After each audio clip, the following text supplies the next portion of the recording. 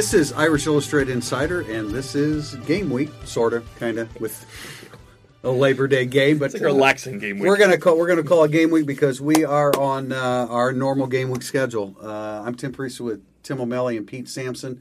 It's Monday, August 26th. Notre Dame plays a week from today. We will have our next podcast on Thursday, just like we always do during the season. We're not going to get too far into Louisville today. We'll do more of that, obviously, on Thursday. Really good coach. I mean, I think a coach that's going to turn Louisville around into a winner. He won 41 games in his last 4 years at Appalachian State. And, man, you look at them, and they were good on offense, good on defense, good on special teams. They were good at everything they did. I don't know that that's going to be enough for the Cardinals because, unfortunately, he's not coaching Appalachian State. Scott Satterfield, he's coaching Louisville.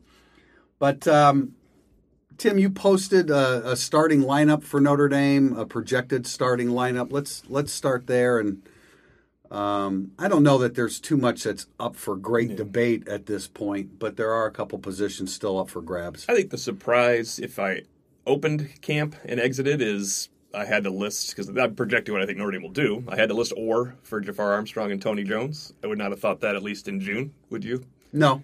Probably a pleasant surprise. They have three candidates opposite Troy Pride for the game, because Sean Crawford worked his way into what had been two candidates of Dante Vaughn and Tariq Bracy. I would think Crawford would get the nod, but I think they might go to Vaughn a lot because there's some size on Louisville's perimeter, including 6'6". So I do take Clark Leita's word when he says there's matchups involved. If you're not going to start Dante, or not going to play a lot of Dante Vaughn against 6'4" and 6'6", I don't know when you would. Yeah. This is the game for it. Yeah, I think the depth chart is pretty self-explanatory at this point. Like you said, cornerback, running back are kind of interesting. Where Kyle Hamilton fits into the mix. Is he a 2 at both? Is he a 2 at 1? Is the work just almost all in nickel and dime type stuff? How they rotate along the defensive line, I think, will be interesting. Is Kyle Hamilton the backup at both? Because that's what I'm saying. Yeah. I don't know the answer to that. I think that's true. Yeah. How much do they play Drew White versus Shane Simon at the mic? I think that's something they're going to have to weigh. I mean, a lot of it, I think Notre Dame's depth chart is way more interesting in terms of who the twos are and how they're used. And to your point, Louisville is supposed to be, doesn't mean it's going to happen in the first game, a 60-40 run-pass quotient or mix. Does Bo Bauer get any time and then not get time against other teams? That it's if you're a 60-40 run-pass mix. Yeah, we haven't seen a whole lot of evidence, though, of him being in there. And, of course, 2 of the 3 wide receiver spots the starters are locked up with Chase Claypool and Chris Fink. We certainly expect Lawrence Keys III to be the third starter, but he's not going to go the distance. Right. So is it Joe Wilkins? How much does Javon McKinley play? He's pretty much a W. I wouldn't think you're going to take Chase Claypool off the field a whole lot. But there's no mystery along the offensive line. And then, of course, Brock Wright's definitely the starter tight end, but we'll see Tommy Tremble as well. I think the not having Cole Kmet and to a lesser extent Michael Young makes it interesting to see how many two-back sets they get in there, how many times Kyron Williams will come in and be detached. You would have figured there'd be a lot of 3 receivers, 1 running back in Kmet, and then your next best line your next best package would have included Brock Wright. And now it's just your next best package probably includes multiple running backs. Yeah, running backs in the slot. We talked a lot about as camp opened about Ian Book. We weren't really blown away with what we were seeing. He's been a lot better according to reports and according to one day when we saw him complete 37 out of 41, mainly against prep team guys, but still it's 37 out of 41. He threw several deep balls that were right on target, so he seems to be rounding into the kind of level of play that we expected of him when camp opened. Yeah, and they don't need that against Louisville, but they do need it against Georgia later. So how much we see this new and somewhat improved Book is incredibly interesting on Saturday night. I mean, we're all getting a lot of questions like, okay, what are you actually going to be watching? How Liam Eichenberg plays, I'll be watching. Does Ian Book push the ball vertically like we saw last week? I'll be watching. Are the linebackers in the right spots? Well, We'll yeah, watching. and I mean, I know That's you guys are going to be tracking. That's not one of the things that I do, but snap counts at linebacker are going to be very revealing to us. We may have to for the first time, or not for the first time, but do the arduous task of doing that during a game because it's relevant. Oh, yeah. You know how you try to do it sometimes with the secondary? Well, all of a sudden the linebackers are relevant to a story because how much they're in there is we don't know. We just have no idea. Last year would have been boring. Would have been Coney 90, Tranquil 90, and you're done. Yeah, I just wrote S. Starters. Yes. Yeah, and after seeing the Miami-Florida game on Saturday night, everybody had pretty much a typical reaction. The tackling was terrible, and overall the young quarterback play was probably better than the veteran quarterback play, although the young quarterback took 10 sacks, and it starts to make you wonder exactly how many Notre Dame can get this season, knowing that is an extreme strength for this team, and you can go second or third deep, and they're still going to be very good at it. I don't think I included the question about how often do you think Notre Dame can get 10 sacks did. a It's game. down Did there. I include Yes. that? Yeah. Okay, It's a then I tough guess I shouldn't be talking about too much. We'll get to that, or maybe we'll eliminate that. Or maybe we should just talk about it now. 10 sacks in a game, man, that's a lot. 10 sacks against a Power 5 Yeah, that's opponent. bad. You probably have to have a young quarterback that's just taking too And many young sacks. offensive tackles and really good defensive ends, multiples of them. And Notre Dame does have multiples of good defensive ends. Another thing that I'm really interested to see is how much pressure Clark Lee actually brings. I don't think that's something we've been able to ascertain from practice viewings. However, talking to people around the program, that's the expectation, that they are really going to get after it more this year. I find that interesting because if you can get a pass rush with your DNs, why do you want to put the back end of your defense in some uncomfortable situations? But I'm sure Clark Lee knows what he's doing and what he's got back there, and when he can take chances and when he can't. I'm actually going to throw it, since we were talking about Miami, Florida, and Notre Dame playing Louisville. I'm actually going to take one of our questions from segment 2 and kind of address it here right now. Is that what gives you guys the confidence that Notre Dame can avoid some of that sloppy football that we saw Saturday night between Miami and Florida? I think veteran quarterback in Ian Book, veteran receivers, veteran running backs. That's how I feel. Veteran offensive line. I think their offense will be crisp. Defensively, I don't expect many breakdowns at all. I don't know how much they're going to bring added pressure because Louisville's offensive line is a major weakness still. Yes. They do have a future pro in Mekhi Becton, but Notre Dame can get to them with 4 for sure. So I think Notre Dame might bring pressure all year, as Pete said, but I don't think they need to do it in the first game or two. Notre Dame's old. Yeah, Florida was Okay, also Mike Bray. young offensively. Yeah, In a- I didn't in a- say they in were a- men in a better way. Yeah, Yes. no, they're an old offense in a way. Miami and Florida were not. Will they be great tacklers? I don't know, but I certainly have no concerns over Jalen Elliott and Alohi Gilman. No, and that's tacklers. what's great about having great safeties is that you always know you have that last line defense, and those guys are really good. I could see, we've raved about Jeremiah Owusu-Koramoah. I think one day we noted a missed tackle, and it was kind of jumped on. I mean, I can see a guy making his first career start being a little bit overzealous and overrunning some plays, and certainly that could happen with your inside linebackers as well. But Notre Dame is older. I mean, they absolutely are. Their offensive. I mean, every athlete has some jitters in the first game of the year, no matter how many first games of the year there are. But you would think that offensive line is going to go in with a pretty set mindset. And should be pretty stable throughout this game. I don't know how good of a year or how many starts he'll have, Asmar Bilal, but he better be solid in this game with his run fits and tackling, right? That's the point of Asmar Bilal being involved right now. Yeah, there's this. You have to go out and be solid against Louisville, a team you're better than, a team that your defensive line is much better than, and he should have clean looks and he should play well. Now, I will say this: you don't know exactly what Louisville's going to do offensively, so you could see some young guys with some busts there. I mean, but it's great to have those guys on the back end of the defense because you think about what they covered up last year at times, and your corners were good. I realize that, but they only gave up 10 touchdown passes in the season, which is pretty phenomenal. Now, a lot of that has to do with Julian Love and what he did and the pressure going on up front, but when you have that last line of defense that's effective and as veteran and as confident as Elliott and Gilman are, you can avoid a lot of big plays. All right, we got a bunch of questions. We'll come back segment 2, burning up the boards. When you need mealtime inspiration, it's worth shopping Kroger, where you'll find over 30,000 mouth-watering choices that excite your inner foodie. And no matter what tasty choice you make, you'll enjoy our everyday low prices, plus extra ways to save, like digital coupons worth over $600 each week. You can also save up to $1 off per gallon at the pump with fuel points. More savings and more inspiring flavors make shopping Kroger worth it every time. Kroger, fresh for everyone. Fuel restrictions apply. Burning Up the Boards, brought to you by Rent Like a Champion, South Bend's largest vacation rental company with 1,000 weekend home rentals close to Notre Dame Stadium, available for Fighting Irish game days. Irish Illustrated readers and listeners can get $100 off their booking with the promo code IRISH2019. We start with @StewFish00. We've seen countless times how Notre Dame does when it is a big road favorite.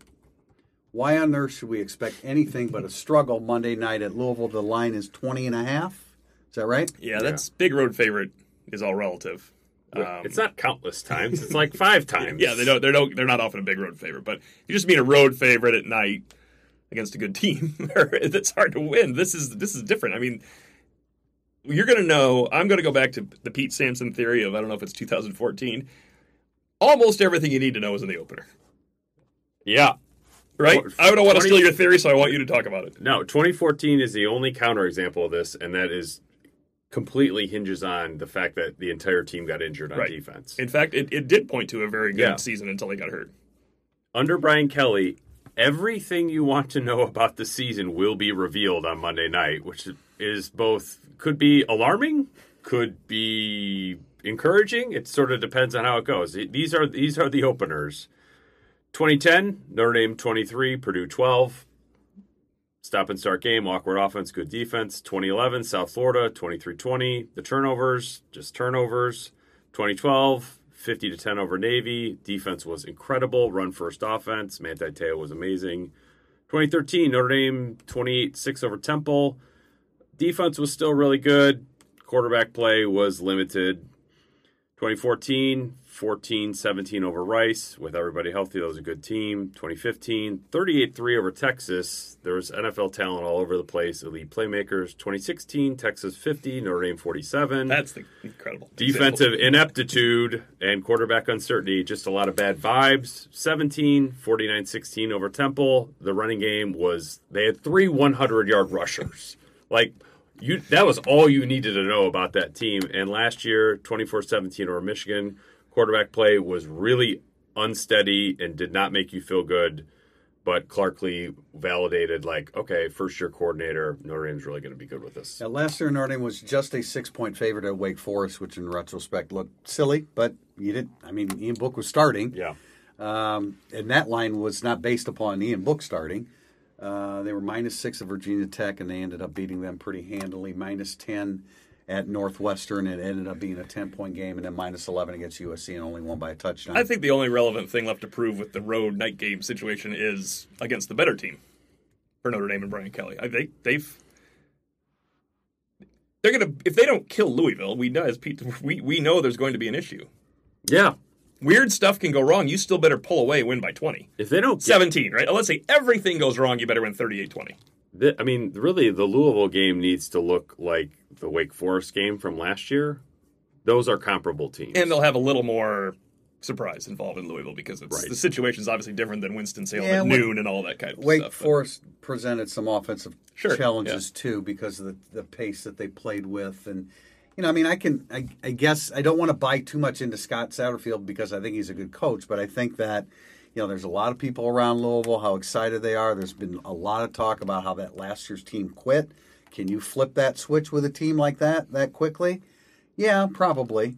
But as you say, Tim, a bad game for Notre Dame should be a 17-point win here. Right. And if everything goes wrong, if special teams goes wrong, which it very well could, because you mentioned how his reputation of special teams. Yeah. Look, the real question to come back to would be, when they go into Georgia, why on earth should we expect Brian Kelly to record a road upset because he hasn't since 2012. Sure. That's Yeah. a fair question. Yeah. Everything else he's eradicated. It's, Yes. At CJ Natchtagal, in years past, when Brian Kelly felt he had a strong offense, if Notre Dame won the coin toss, he would almost always elect to receive the opening kickoff. Do you see that trend continuing this year? Yes, 115 to 33 in the first quarter last year. They're really good on that script.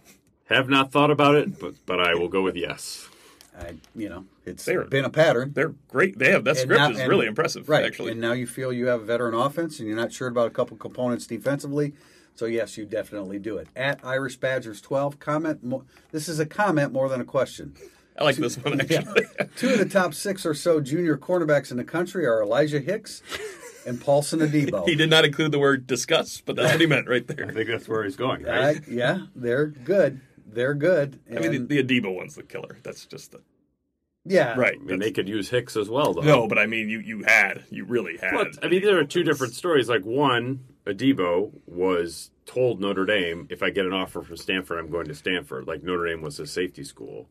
Hicks, Notre Dame dropped, which in hindsight was probably a huge mistake considering their numbers at corner. Why did they drop him? He was just like screwing around, wanted to take other visits. They were like, I think it was basically, you're not good enough to do this. But at the time, Notre Dame was really not good enough to demand that. There's a fine line Yes. there. There's a fine line there between insisting, I was Yeah, telling you, that's insisting on great the follow-up. discipline Yeah. of a certain Yeah, player. Tim and I talked about this. I coached a kid who was You got to say the same And thing you did to me. this could Yes. get back to him, and he'll know I'm talking Okay. about him. This kid, you could wake him up at 3:30 in the morning, stick him in a batter's box, and he'd hit a line shot. He wouldn't even be completely awake yet. But he was a coach killer. But I wasn't stupid enough to get rid of a kid that could hit the baseball like that. So there's always a fine line there that you've got to balance, and they chose one side of that over the other on Elijah Hicks. Yeah. I will always go to Jimmy Johnson's Dallas Cowboy days when Kervin Richards, Emmitt Smith's backup, fell asleep at a meeting and he cut him. And he said, I'm not standing for any of this. This is the new Cowboy way when he was getting him back to the Super Bowl. And then he later admitted if that was Troy Aikman, I'd have been like, Troy, wake up. Because there are two standards. And Notre Dame has to recruit to that standard, I guess, too. All right, I'm going to let you read the longest a long question one. in the history of From podcasts. Stu Doggy Dog. With Michael Young's injury and Austin's suspension, I'm concerned about productivity and depth at wide receiver. While we have numbers of the position, it seems that many of our backups are not developing like we thought they might, and he mentions McKinley and all the sophomores. This year's freshmen don't look like potential impact starters to me at first blush. Do you think our recruiting hit rate at wide receiver is not as high as other positions? Is this a recruiting issue or coaching issue, if you agree? I think the general premise of what's being said is fine and accurate. I do think that Wilkins will emerge. I think that Lindsey will emerge probably next year. And then the other ones are pretty much misses, although McKinley has come on strong. But, this is we're asking this question probably because Kmet, and I know Kmet's a tight end, but Kmet's hurt was going to be an integral part of what they did, and Michael Young is as well. I get the question. It's just asked about 8 weeks too early because Lawrence Keys could have a breakout September and Joe Wilkins could look pretty good.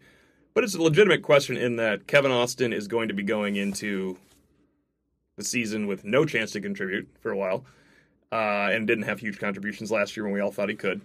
Lawrence Keys and Joe Wilkins, while they kind of were like last year guys that, these guys are intriguing. They're going to be really good as sophomores, and they might be. But as of now, no one was saying, we can't keep these guys off the field. No, it was Michael Young has beaten them out. Yeah. So I get it, but I think you have to wait until mid-season because if two of the guys emerge that are sophomores, then it's impressive again. Now, you lost some guys, like Stefferson theoretically would be a senior, although he would have gone pro at this point.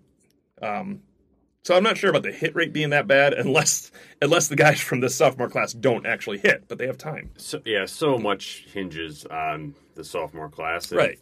And I have no idea whether they will hit or not. I can tell you the coaches, they love Keys.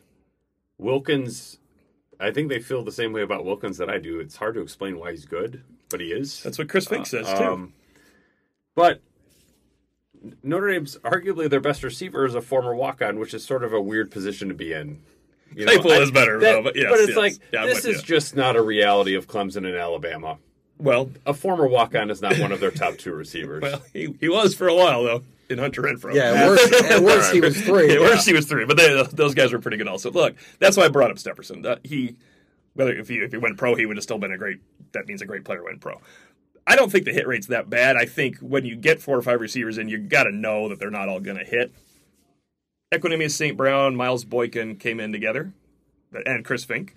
I mean, that's right. That's a good group. That's a nice little group. You know, they're not expecting anything out of Isaiah Robertson, despite a good Saturday a couple Saturdays ago. They're not expecting anything out of Micah Jones.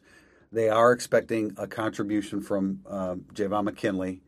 Cam Hart is a possibility. So he's a varsity player still, Cam Hart, kind of. Yeah. If they have to have a 7th. Abdur Rahman has been banged up, and I'm not sure his development as a receiver because he hasn't been a receiver until he got here. What about Braden Lindsey?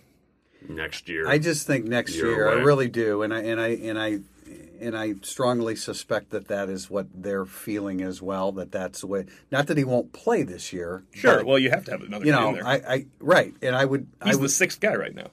Right, but you know that the 6th guy could catch 8 passes this year. Yeah, I wouldn't expect more. Well, because the running backs are going to catch a bunch. Yes. So you could be the 6th wideout, but you could be 8th or 9th in receiving, or Tremble will catch a bunch, hopefully, and Clyde eventually will. Right. So I don't think we talked about this on the podcast. What would you set the over under on for Lindsey reception? Single digits. We did, and when you said 8, I said under. We did say that on the podcast. Okay. And you guys are right. Yeah, it'll be under. That's right. And on a related note, at WG Pennington, when will we hear something official on Kevin Austin's status? Well, we never expected to hear anything official on Kevin Austin's status. You never heard anything official on the guys that missed 4 games prior. Right. They just came back and did trades for better. Unfortunately, we're hearing that we're not going to see Kevin Austin this year. So on the field. On the field, yeah. Yes. It's our understanding he will stay in school. He's a good student. But the latest is that we're not expecting Kevin Austin to actually play this year. But they also wouldn't think that would be an official announcement either. I don't. It's the same thing, only it's extended. Well, if it's the whole season, which we think it is, you're going to hear now he's got to pull out the traits word. Now he has to use that, which I think he's kind of avoided it recently because he knows that Why don't you go ahead and ask that, Priester? You want me to do that? The traits word? No. About Kevin Austin? Questions. You asked the first one on the first day of camp, and it was like, well, it's an official. on the team. I don't want to talk about that. It's an official question to ask in week 5 when we would have normally expected him back. But asking the question now is totally irrelevant because he was never going to play in these first 4 games. But now that it's been said on our podcast, I will certainly ask. But sure. But if somebody was probably going to beat me to the punch if I don't ask it right away. Insane TD Tucson with Ian Book's accuracy, weapons on the outside, and good receiving options at running back. How many design runs or RPOs will Book execute? You would hope to expect Chip Long wants to limit the unnecessary hits on Book as much as possible. I don't think this will change at all. And for the most part on these RPOs, if you give it, you don't get hit. If you throw it, you don't get hit. He's got to keep it to make the offense effective. Yeah, so. And he doesn't keep it a lot, but I think there will be no change in that way. I think it's one of the things Book does well that people probably don't recognize as much. I also think he's got, I wrote about this a couple weeks ago, he's got a natural ability where he can act like do the fake, pull it, run with it, and then still throw it behind the line of scrimmage. And that is a really hard thing to do athletically. And throw a perfect pass. But he does it really well. I mean, I think you sort of saw that the play against Stanford right before halftime where he hit Claypool in the back of the end zone wasn't a perfect example. This was more just a scramble, but he is so mobile behind the line of scrimmage while keeping his eyes downfield, and then he's able to not chuck the ball in the stands. He can actually make a really good throw.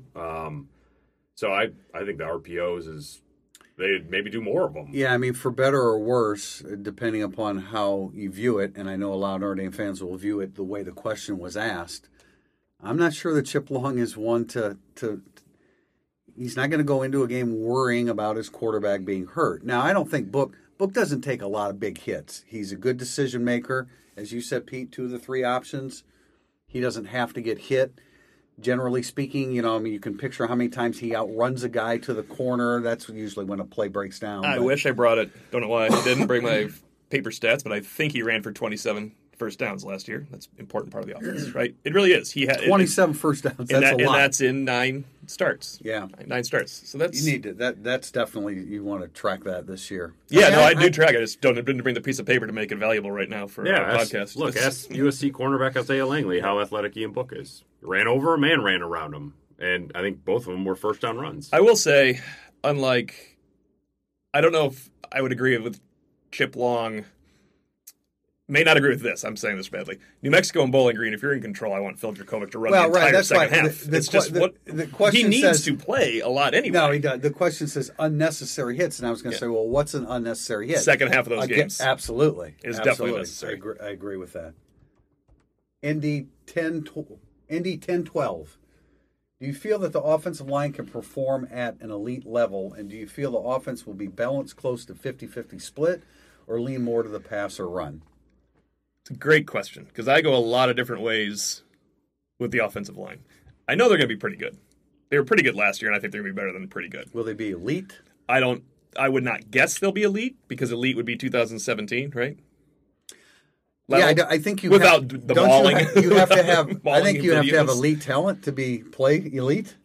And I think they have very good talent, and they could be very good. I don't know that I would classify it as elite. Regardless of the star ratings. I'm not talking about the star ratings. I really think for Notre Dame to challenge for the playoffs, which is 11-1, and a close game in a loss, is they have to be right there to lead. I think that position. Pete brought this up a couple years ago. You absolutely have to. Notre Dame has to have a differentiator at the offensive line because they don't have a differentiator at a lot of other places. They don't have a running back differentiator that we know of, unless Jafar Armstrong has been sandbagged in August. We thought Jafar would dominate coming into this year at times, and it just looks like he's even with Tony Jones right now. What's a differentiator on offense for Notre Dame? The line almost has to be. Well, because Cole Kmet's out. I mean, Cole Kmet could be a differentiator, but we talked about this all last year, that as soon as Alex Bars got hurt, that was going to be what stopped them from playing for a national championship. It didn't stop them from making the playoff, but it sure as hell stopped them once they got into the playoff because they couldn't handle what Clemson was bringing. I don't know if they're going to run into that level of defensive line. I guess they probably would in Athens to a certain extent, but probably not that level. Not that level. That was a world. But a good one where you need NFL next year guys, not like Aaron Banks playing in the NFL in 3 years or 2 years. Are they going to be elite? No. Are they going to be better than last year? I think yes, and I think that's a good place to be. They have 52 career starts returning, which is middle to low. And next year they should have 100 and 5 times 117. Yeah, I mean, if they all stay healthy, why would they not? 13 times 5 plus 52. If they all stay healthy, they're coming back. I know people think all these guys are going pro in the line, right? But regardless what Tommy Kramer was rated, he's not elite. He just needs to get better. I think Aaron Banks. I've said this before. I think Aaron Banks can be the best one there, unless Liam Eichenberg lives up to his potential, because I think he can be great, but he's not there yet. Robert Hainsey, he's the best player right now. Very good. Hainsey right now. Yeah, I think he's the best Robert player. Hainsey's the best player, and you want him on your offensive line, but I don't know that he's elite. And then you have a redshirt freshman at center, so he might be elite someday. I definitely think he could be elite someday. Absolutely. What about the final part of that question? Do you feel to be lean to pass or run, or? Well, I don't, because I don't think that's necessarily an elite line. I think it'll be more of a short passing 62-38 or 58. Oh, I don't know. My math is not write this down. 58-42. I don't know. My answer is I don't care about that second part. Like, if they're 55-45 pass, great. Your quarterback's completing 75% of his passes. If they're 55-45 run, that's fine too, because you have a quarterback who's completing 75% of his passes. So if you're running it, that means your running game is really good. We used to. I felt differently going into last year because I felt it had to be with Brandon Wimbush a running a run-heavy offense because he couldn't function throwing the ball. But now I agree with you. Yeah, now the short passing game is an extension of the running It game. actually almost is. Just not in Athens where there's a bunch of fast Well, guys. that is when you talk about differentiator, the ability of your running backs to catch a football. And he looked to put it right there. Right, that can be absolutely a differentiator. We're skipping that next question because we addressed it. Not Jay Tavel. Jay Tafel 1. Predict the following: who leads the team in interceptions and how many? I'll go Gilman in the 4 range, but I would put Elliott in the 4 range and Pride and Hamilton in the 3 range too. Hamilton, haven't you been in practice? That's true. So if he gets 17. 300 snaps, that's 12 interceptions, right? Is that the way basically, yeah. Yes. I think Gilman will, but I think Pride, Elliott, and Hamilton will all be right there. How many interceptions do you think Hamilton will get? I bet he gets 3 or 4. 4. Yeah, I'll take Jalen Elliott, who got it last year. Will he get as I'd many as say 5? That's a rare number. They don't often get to 5. No, that's a lot. We're kind of spreading it around a little bit too, so it's that we aren't even talking about the corners. Yeah, Pride will be in the probably get 3. I don't think this year. Yeah. Crawford, if Crawford plays, what does he get? As long as Claypool's not wearing an opposing jersey. Yeah. It is a thing. It is. We're not wrong about that. No, he just cannot make a play against Chase Claypool, which leads you to believe that there's going to be some big receivers that he might have a little bit of trouble against. Okay, who leads the team in sacks and how many? We all have the same leader, right? I don't know how you can go anywhere else. Julian Okwara is going to lead the team in sacks. 13.5. That's exactly the number I was going to go with. It's kind of mind meld. Maybe we shouldn't do any more. We've done many podcasts. Yes. Yeah, I'm Exact going number. to take the under on that. Just because you're logical. yeah, I mean that's Exactly. that's It's a lot. It is There's a lot. other guys that Single season record, right? Yeah, that's why it's in our minds, I think. Ogundeji is going to get his fair share. How many sacks? 34 is the BK record. I already said they'll get more. They've done it twice. I don't think it's 40. I think it's 38. There's our over-under. It's going to be the 38.5 over-under. We'll all figure it out. We will publish our over-unders on the next podcast. Not publish, but we'll talk about it. I mean, those can get out of control against New Mexico and Bowling Green. I mean, they can get 17 against those two teams. So, and then the third from Not J Tafel 1. Who leads the team in touchdowns scored and how many? Claypool. I agree. I would have said Jafar Armstrong in June and July, but I now believe it's Claypool in the 11 to 11 range. 11-ish. I think 11 or 12 for Claypool. And then Armstrong's below. But Armstrong scored 7 last year, not knowing what he was doing and barely playing. So he's going to be in the 9-10 range, won't he? You would think so, but I'm. That's less than 11 or 12, though. Yeah, it is less. and I like Claypool in double digits, so we're all pretty much there. Okay, a couple added questions from @W Osterhoff. I haven't heard anything about Nana Asafo-Mensah this August. Can you provide an update? I cannot. That's one guy I have not. I think I've heard something on all the freshman defensive linemen except that one. I heard something on him in spring from the person that knows a lot about Nana Asafo-Mensah and said they really like him, but he's definitely going to have a year of scout team duties. Yeah, I mean, I've seen him. I've tried to watch him a little bit. Yeah, I tried too. Because I think that I think there's great potential there. I just don't think we're going to see barely anything of that this year. I think if you ranked where the freshman defensive linemen are in terms of readiness, it's 1 Lacey, 2 Cross, 3 Foskey, Yeah, I think that's 4 Asafo-Mensah, 5 Spears. Yeah, I agree. Yeah, I think that's accurate. @_Bogan 1989. How do you feel about Lance Taylor's coaching up to this point? What are your expectations for the running backs under his direction? Well, I expect them to be physical because Chip Long keeps telling us that they're more physical. So they better be physical. Javier Smith broke his hand and kept practicing, He did. so that's good. And they really are good. Other than Sebo Flemister, they're really good pass catchers. There was a question on Irish Illustrated's message board. Seems like Sebo's behind. I think Sebo's behind, and I mentioned to Pete during practice because he's not as good of a receiver. He runs hard. He runs harder than. I mean, I think he runs harder than Kyron Williams. But Kyron Williams' athletic ability is really impressive. Then Jameer Smith is made for the single back with the 2 running backs in the slot. I think Sebo's behind. He just doesn't have great hands. I know he doesn't have great hands because Chip Long made him redo a rep where the quarterback missed him. You're not making Tony Jones redo a rep where the quarterback missed. He wants to get you the ball as many times as he can. Right. I do want to say that the first reaction or the reaction the first time a running back loses a fumble. you know that Lance Taylor suddenly is going to become a worse coach the first time a Notre Dame running back loses a fumble, because it hasn't happened since Boston College. But they fumbled. It's a great stat. They do. Dexter Williams fumbled against Clemson. Well, Avery Davis fumbled. Avery Davis fumbled and could kept fumbling. He just couldn't stop fumbling. That's why he didn't play anymore. I'll just like, what about Chris Tyree? You lose a fumble, fine. What about Chris Tyree? Okay, that's fine. You can lose a fumble. You don't want Flemister to lose the fumble, is what you're saying, Georgia? Yeah. Okay. At Buster Biven, which of the backup wide receivers and cornerbacks do you think will make the travel roster? Well, it sounds like Cam Hart's going to make the travel roster from what you said.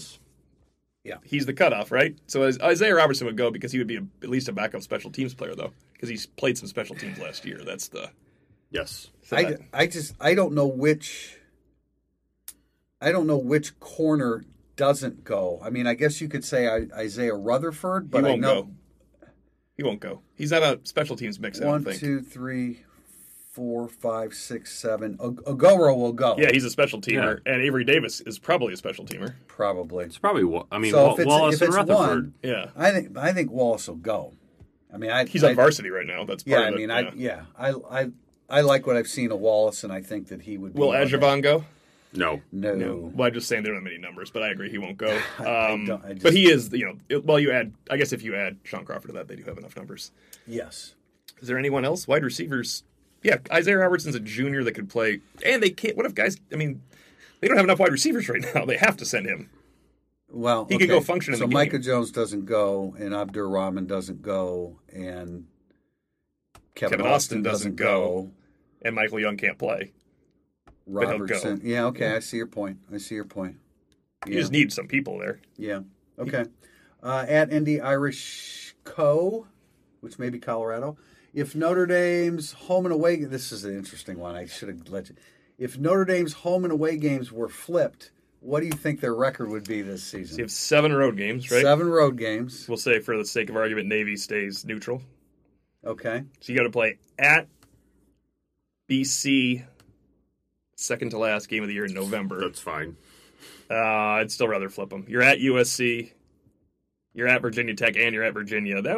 That's not the best stretch in a 6-week span, but you still get to have Georgia, Michigan at home, and Stanford. So I would. So how many of your first 7 games would be on the road? You would pour your first 5, but Georgia's the home one. That'd be a pretty fun home opener. Or nope, sorry, for your first 6. Louisville will be the home opener. It would be on a Saturday. I think it'd be good if Notre Dame flipped these, actually. Yeah. So the ticketing office it's a great idea. Well, no, not with just 5 home games. They might double the attendance anyway. It's like, although, do we have to go to Bowling Green? You said New Mexico's a trip. Whoa! Let's go. We got to get this done. We're on to something here. Can I fly to Bowling Green? Why didn't you mention this to Swarbrick when you talked to him? I've always wanted to go to Albuquerque, but for the NCAA tournament. Do they still? The Pit. I don't doubt it. Do they still play there? I think every now and then they still should. do. I mean, that always fascinates me going there, and I never had the opportunity. But BC could be in Fenway again. Yeah.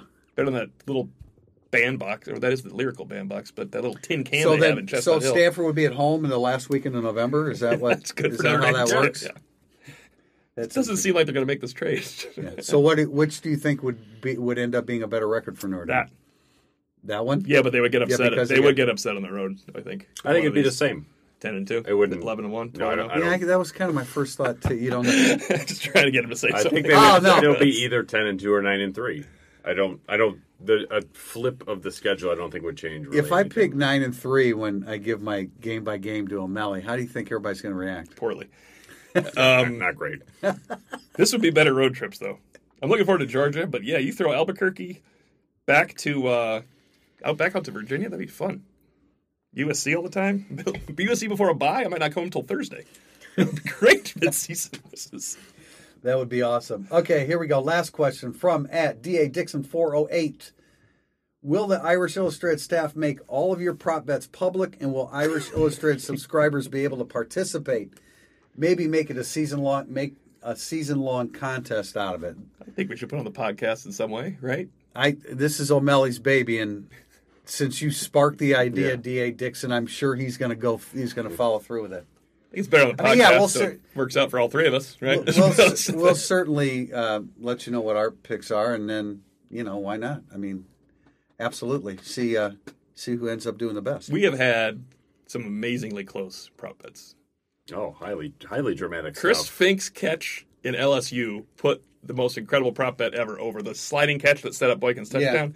The prop bet we had was, remember they had Cam Smith and Freddie Canteen starting that year? So we looked at the receivers and just thought, oh my gosh. I don't remember them. Okay. Well, the prop bet was 50.5 catches for everyone not named like the good receivers. Mm-hmm. And that catch was number 51. And the only reason it went over is because Kevin Stefferson came back and went nuts in the second half of the year. Pete, do you allow him to make the lines on these, or do you guys come to a talk it out. consensus? We talk it out. We talk it out, Yeah. so we figure out, okay, Tillery made you the actually tackle. want to do the under, and I want to do the over, or vice versa. Yeah, the key is you got to want different sides. Otherwise, the prop bets aren't that fun. Oh, well, that's true. Yeah. Okay, well, then you guys come up with the lines, And and you jump I on can it, be yeah. the deciding Yes, yeah. vote in that, I guess. Tillery, there was one half sack or one half tackle for loss over. Yep. Happened in the game. Yeah, it was really an amazing year of that. You thought like playoff bursts were the only thing that were at stake at the end of the season. There's There was a lot going on. There's at the end of something that year. much more important than that. All right, guys, we're going to wrap it up with that. We appreciate everybody joining us today. We are in our weekly schedule, so we will be back on Thursday with Irish Illustrated Insider to talk about Notre Dame versus Louisville on Monday, Labor Day night. It's time to start planning your trip to Notre Dame. Rent Like a Champion is South Bend's largest vacation rental company with over 1,000 weekend home rentals available close to Notre Dame Stadium. Head to rentlikeachampion.com/illustrated to get $100 off your booking when you use the promo code IRISH2019. That's rentlikeachampion.com/illustrated, promo code IRISH2019.